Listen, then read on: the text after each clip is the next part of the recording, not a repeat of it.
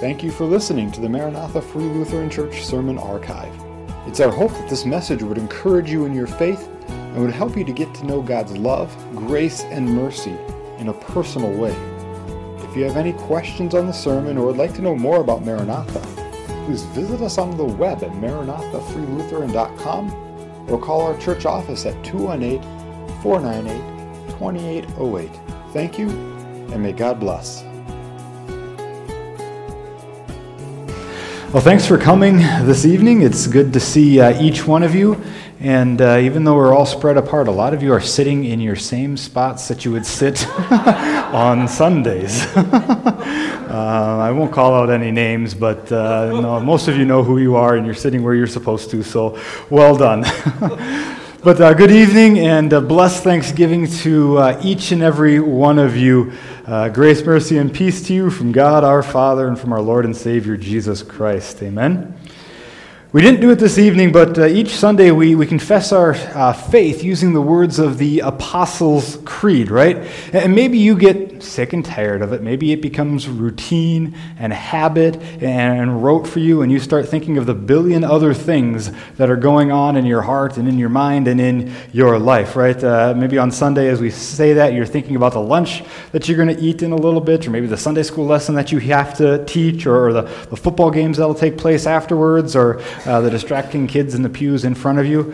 If you're on that side, it's probably my kids that are distracting you, right? But there is a beauty, a rich, deep beauty in the Apostles' Creed. There is a depth to it. We say in the first article of the Creed, I believe in God, the Father Almighty, maker of heaven and earth.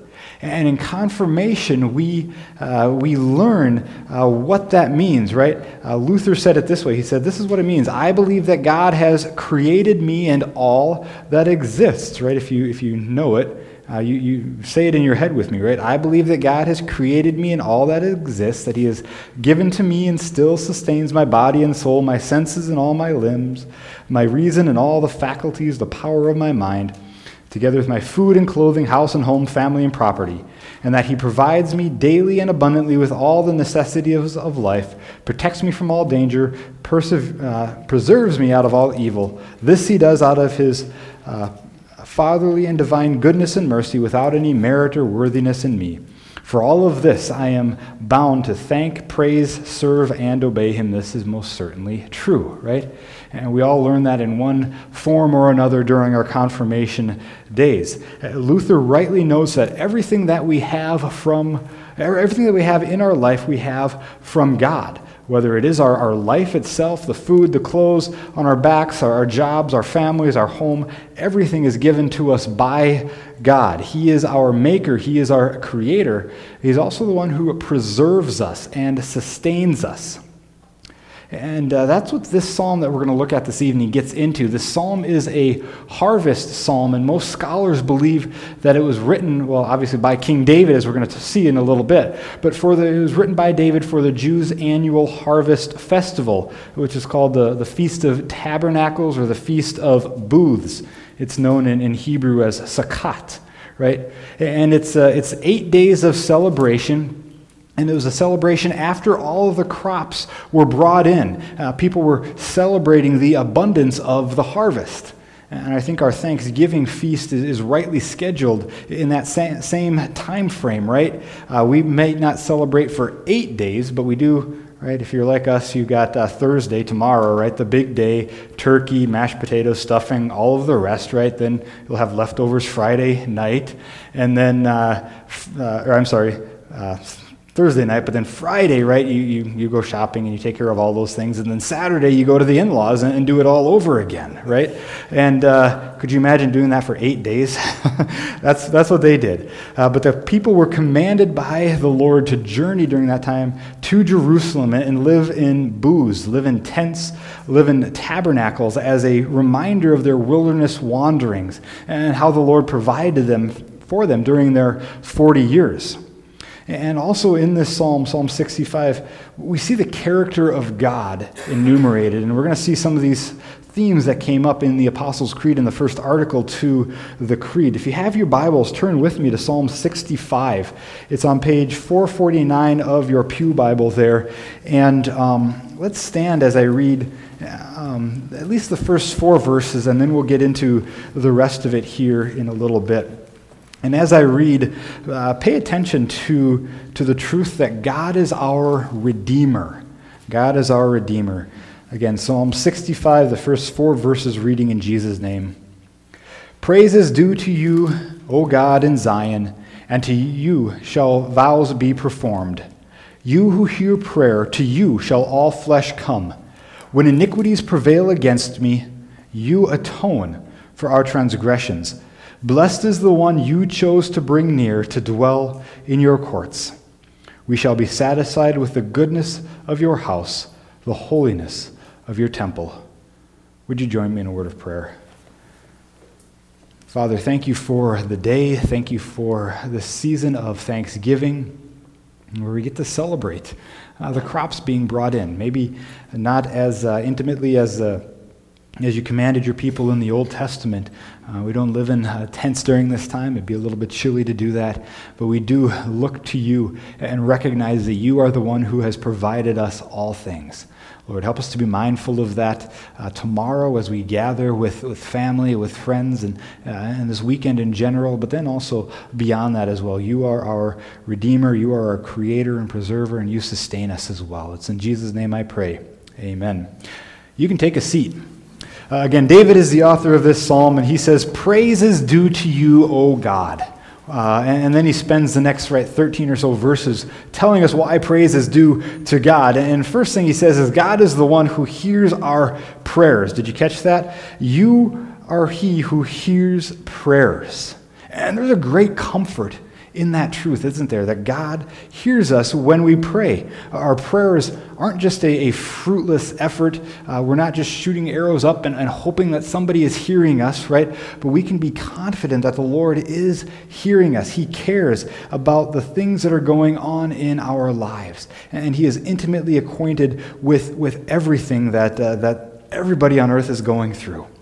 And David also says that this invitation to come to God in prayer isn't limited either. He said, all flesh shall come, right? Was it this week or last week, the population of the world finally went over that 8 billion mark, right? Think about that. I can't comprehend a billion, a billion of anything, right? There are 8 billion people now on planet Earth, and God is able at any time to hear the requests of each one of those people. And he says, all flesh, there are no restrictions when we come to God in prayer. We don't have to be good enough to come to God. We don't have to wait to get our act together before coming to the Lord. We don't have to have it all figured out. He invites us to come as we are and to present our burdens and our blessings to Him. Praise is due to Him because He is the one who hears our prayer. And then verses 3 and 4, it says, God is the one who has redeemed us. Let me read this, especially verse 3 again. David says, when iniquities prevail against me, you atone for our transgressions. David says of the Lord, you atone for our iniquities, our transgressions. And the word atone is a really fun one. The Hebrew root word there is kopher. And on the surface it means to cover. But more than a simple blanket covering you to keep you warm, kopher refers to the way in the Old Testament that the Jewish high priest would sprinkle the blood of the lamb or the blood of the goat on the altar, on the cover of the Ark of the Covenant. The blood of the sacrifices was brought in by faith by the Jews, and that would kopher, that would cover, that would atone for their sins. The process of this is described in detail in Leviticus 16, and if you're bored tonight, I encourage you to read Leviticus 16. There's some neat things in there that tie directly in with the New Testament and with Jesus. But there in Leviticus 16, these patterns are laid down, these practices are laid down for the observance of this Day of Atonement. Jews today will call it Yom Kippur. If you were to read this, Leviticus 16, verse 15, it says this: Aaron shall kill the goat of the sin offering that is for the people, and bring its blood inside the veil, and do with its blood as he did with the blood of the bull, sprinkling it over the mercy seat and in front of the mercy seat. By this he shall make atonement for the holy place, because of the uncleanness of the people of Israel, and because of their transgressions and all of their sins. You see, this goat was brought in as a sacrifice on behalf of the people. Its blood was given, its blood was spilled, its blood was poured out and shed for the forgiveness of people, and its blood was sprinkled then on that mercy seat, on that altar. And this would make an atonement. This would make a covering for the people. But then the rituals go on to describe it this way: a second goat being brought in before the high priest. And we read this in Leviticus 16:21. And Aaron shall lay both of his hands on the head of the live goat, and confess over it all of the iniquities of the people of Israel, all of their transgressions, all of their sins. And he shall put those sins on the head of the goat, and send it away into the wilderness. And the goat shall bear all of the iniquities on itself. You've heard the term scapegoat before? Right? A scapegoat is a fall guy, somebody who gets blamed when all the bad things happen. A scapegoat is one who takes the fall for somebody else. And then Leviticus 16, this wasn't just a metaphor. It was a reality. The goat took the sins of all of the people, and they were pronounced upon the goat. They were transferred to the goat. And these sacrifices that the Lord prescribed in Leviticus 16, they were prescribed by him and they were good, they could never be the be-all, end-all. Yom Kippur, the Day of Atonement, could only look forward to the one who was coming. It was always and only a foreshadowing of Jesus and of the cross. And this is something the author of Hebrews understood all too well. I'm going to read from Hebrews chapter 10 and just listen for some of that sacrifice language that was fulfilled in Christ. The author of Hebrews says this: For since the law was but a shadow of the good things to come, instead of the true form of these realities, it can never, by the same sacrifices that are continually offered every year, make perfect those who draw near. But in these sacrifices there is a reminder of sins every year. And every high priest stands daily at his service, offering repeatedly the same sacrifices, which can never take away sins. But when Christ had offered for all time a single sacrifice for sins, he sat down at the right hand of God, waiting from that time until his enemies would be made a footstool under his feet. For by a single offering, Jesus has perfected for all time those who are being sanctified. The Old Testament law, the sacrifices of goats and of grain, of wheat and wine, of bulls and barley, were just a shadow of the true form, just a shadow, a picture of Jesus who was coming. They could never remove sins. Only Christ can. The author of Hebrews also said this in chapter 9, For if the blood of bulls and goats, and then the sprinkling of defiled persons with the ashes of a heifer, if those things could sanctify for the purification of the flesh, how much more will the blood of Christ, who through the eternal Spirit offered himself without blemish to God, purify our conscience from dead works to serve the living God? The Old Testament laws, the Old Testament sacrifices of goats and bulls and oxen could never remove sin. We need something permanent to do that, an eternal atoning sacrifice for our sins. And that's why the Lord God sent his Son, sent Jesus. Jesus came, took on flesh, lived that perfect, sinless life to become your atoning sacrifice. He died on the cross, shedding his blood for you in your place and on your behalf. He became your scapegoat as your sins were transferred to him. He who knew no sin became sin for you. He died for you that you might receive the forgiveness of sins and eternal life. And you might be sitting there wondering why This evening, Thanksgiving Eve, I am spending so much time talking about blood and sacrifices and things like that. And just those few words really, you atone. First and foremost, because these are vitally important, that a right understanding of the atonement of Jesus Christ is really a matter of life and death, both in this lifetime and in the one to come, or in eternity as well. It's something that we need to get right here. We only have one shot at. But I'm also spending a lot of time talking about this atonement of sin, because in the Jewish calendar, the Day of Atonement and the Jewish Feast of Thanksgiving, the Feast of Tabernacles, the Feast of Booths, they were separated by only 5 days.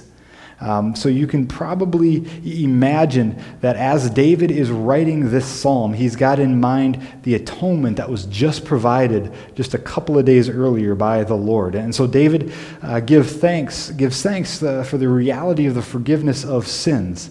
And that was a truth that wasn't lost on him.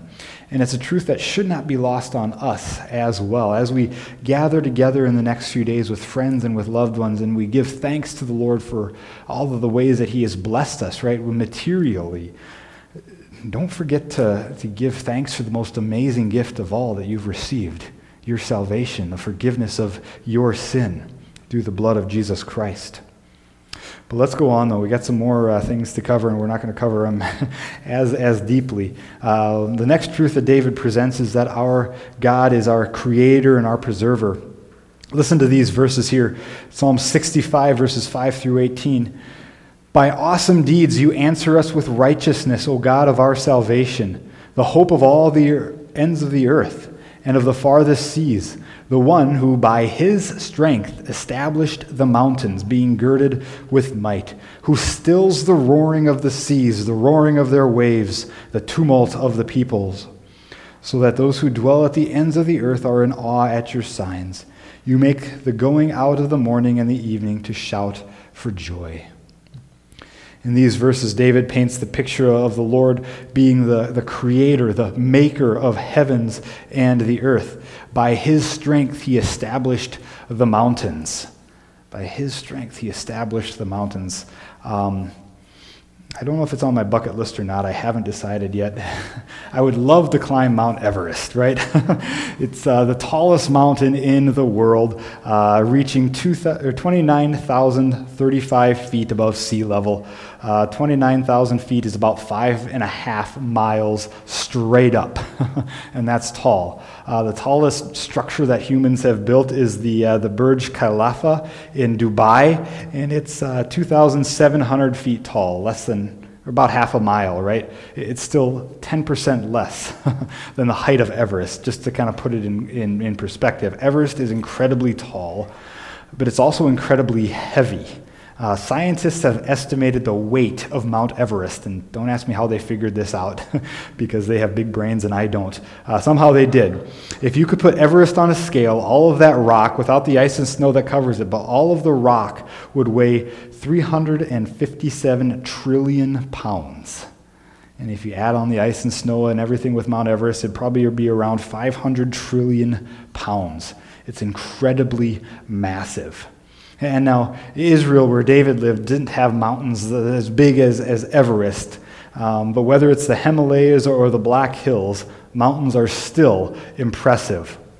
And so King David picks the largest thing that he can think of, and he says, you know what? The Lord God created and formed them. And he did so without even breaking a sweat.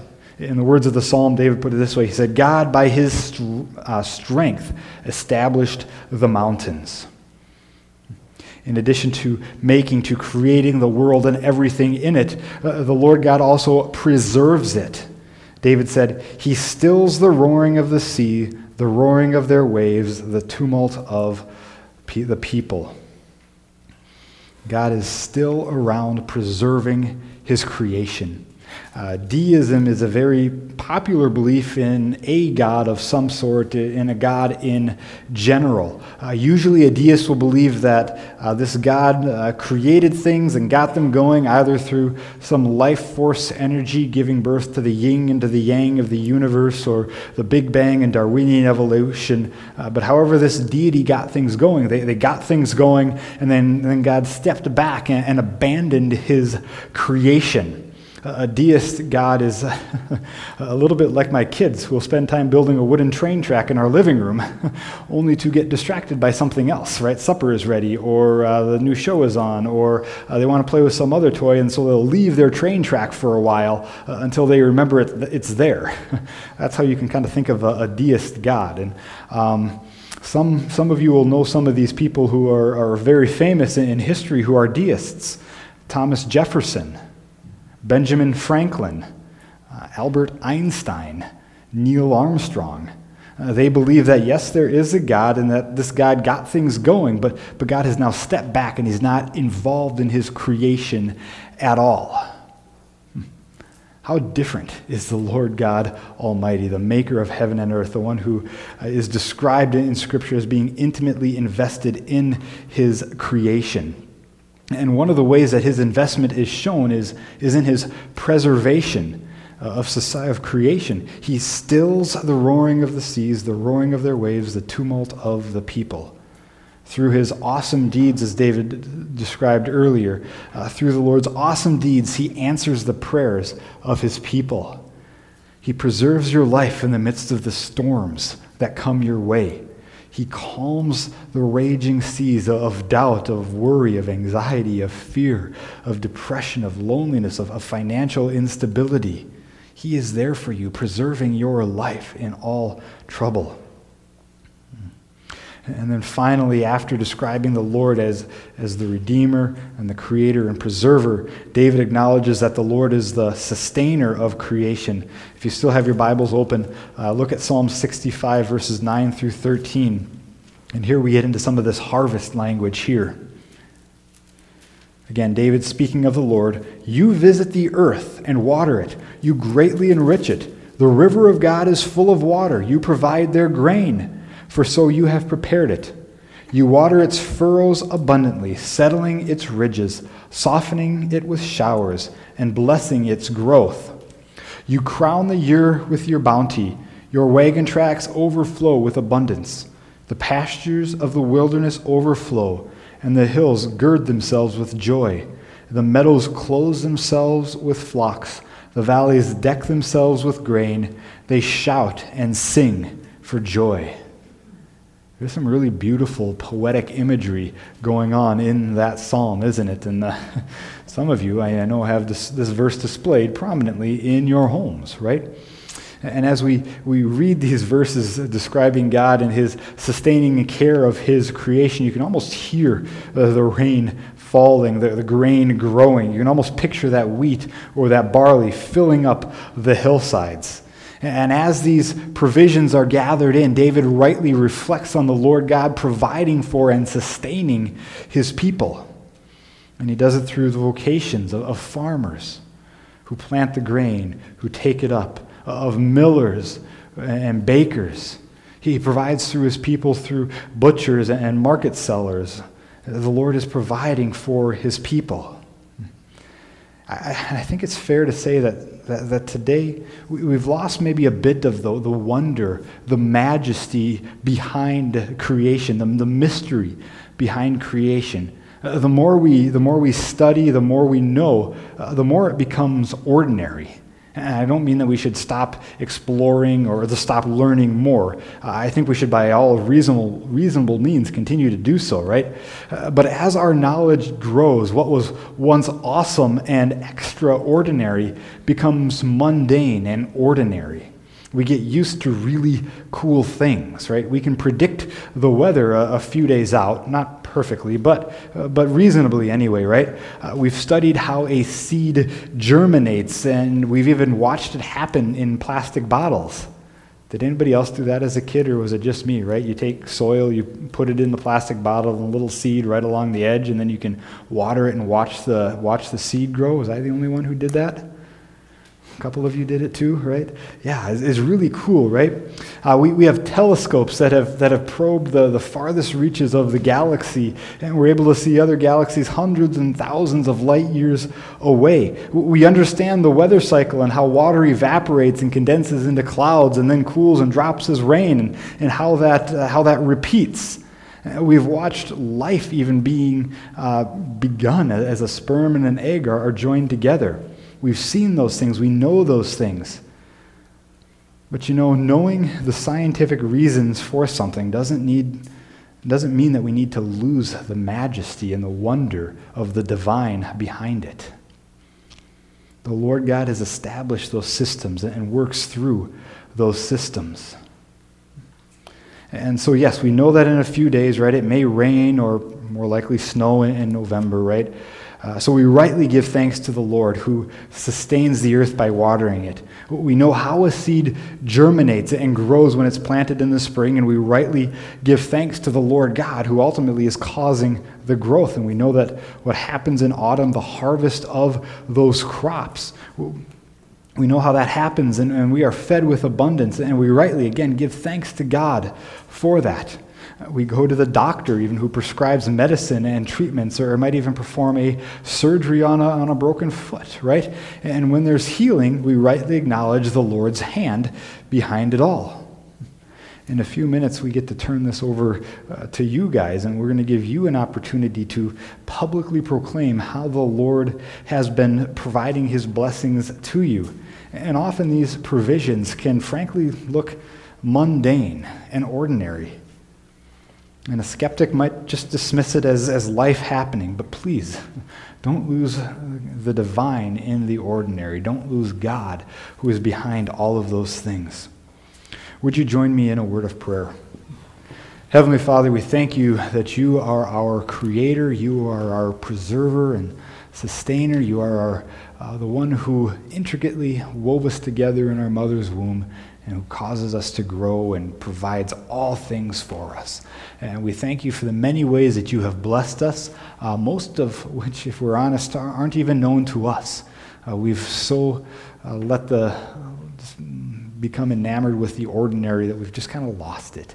So help us to regain the wonder and the majesty of your creation and all that you have provided for us. It's in Jesus' name I pray. Amen. Amen.